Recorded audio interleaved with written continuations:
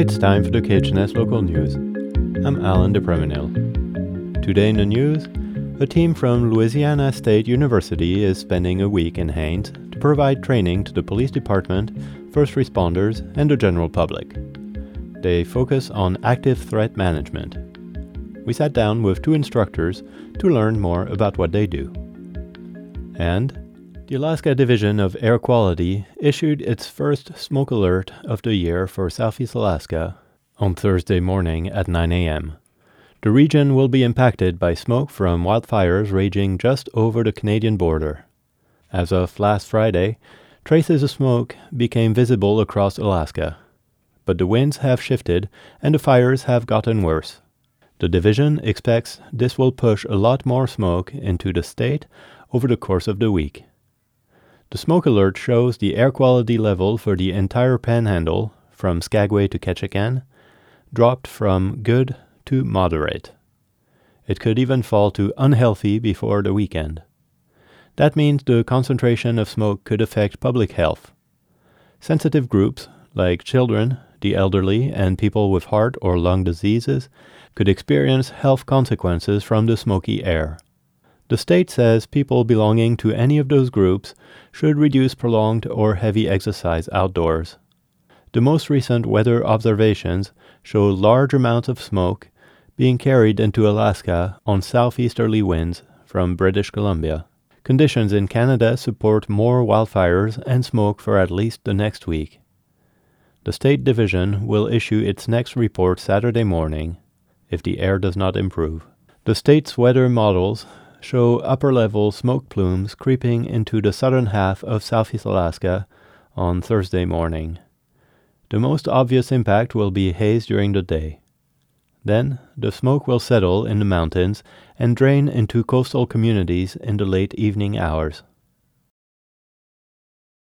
If you have a three-person team, you're all patch to patch. Spacing in between you is fine. You're off the wall, and that's the time to breathe. We are in the public safety building. There is yellow tape on the ground to symbolize walls and doors. Grown men are waving blue plastic guns, but the mood is serious. Members of the Haines Police Department are training to respond to an active shooter event. They are walking back to back, aware of their exposure to a potential threat, of how to move in a way that keeps eyes on most of their surroundings, how to open a door and scan a room. Timothy Durand is an instructor with the National Center for Biomedical Research and Training at Louisiana State University.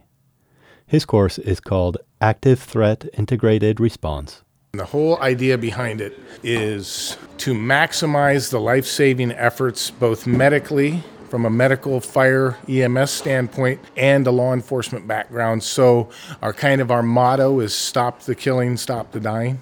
5 trainers are here. The university's website dubs the training the Academy of Counterterrorism Education. Borough and school employees, police officers, fire department staff and volunteers, and the general public have the opportunity to learn what to do in case the worst happens. Jim Covington is also an instructor and has been for almost 25 years.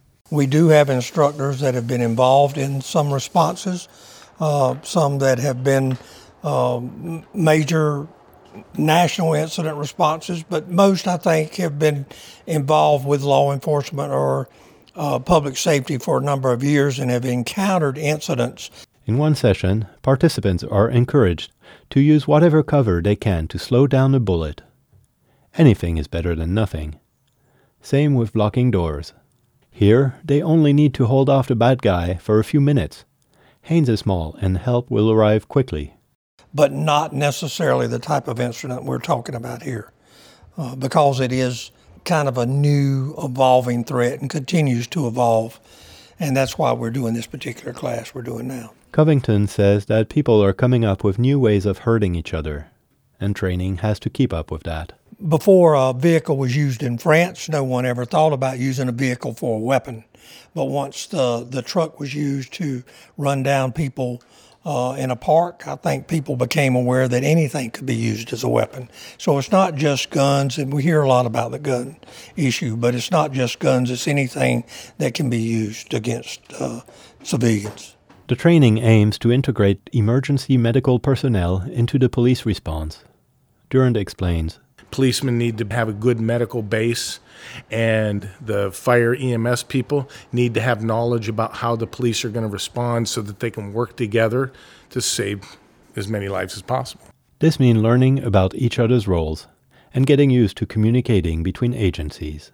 As the class continues, the students cheerfully practice packing bandages into a gaping wound on a fake rubber arm. That's it for the KHNS Local News. We had reporting today from Shelby Herbert in Petersburg, and I'm Alan DePriminil. This is KHNS, Haines, Skagway, and Klukwan at 102.3, and translator K220BK Skagway, Alaska at 91.9.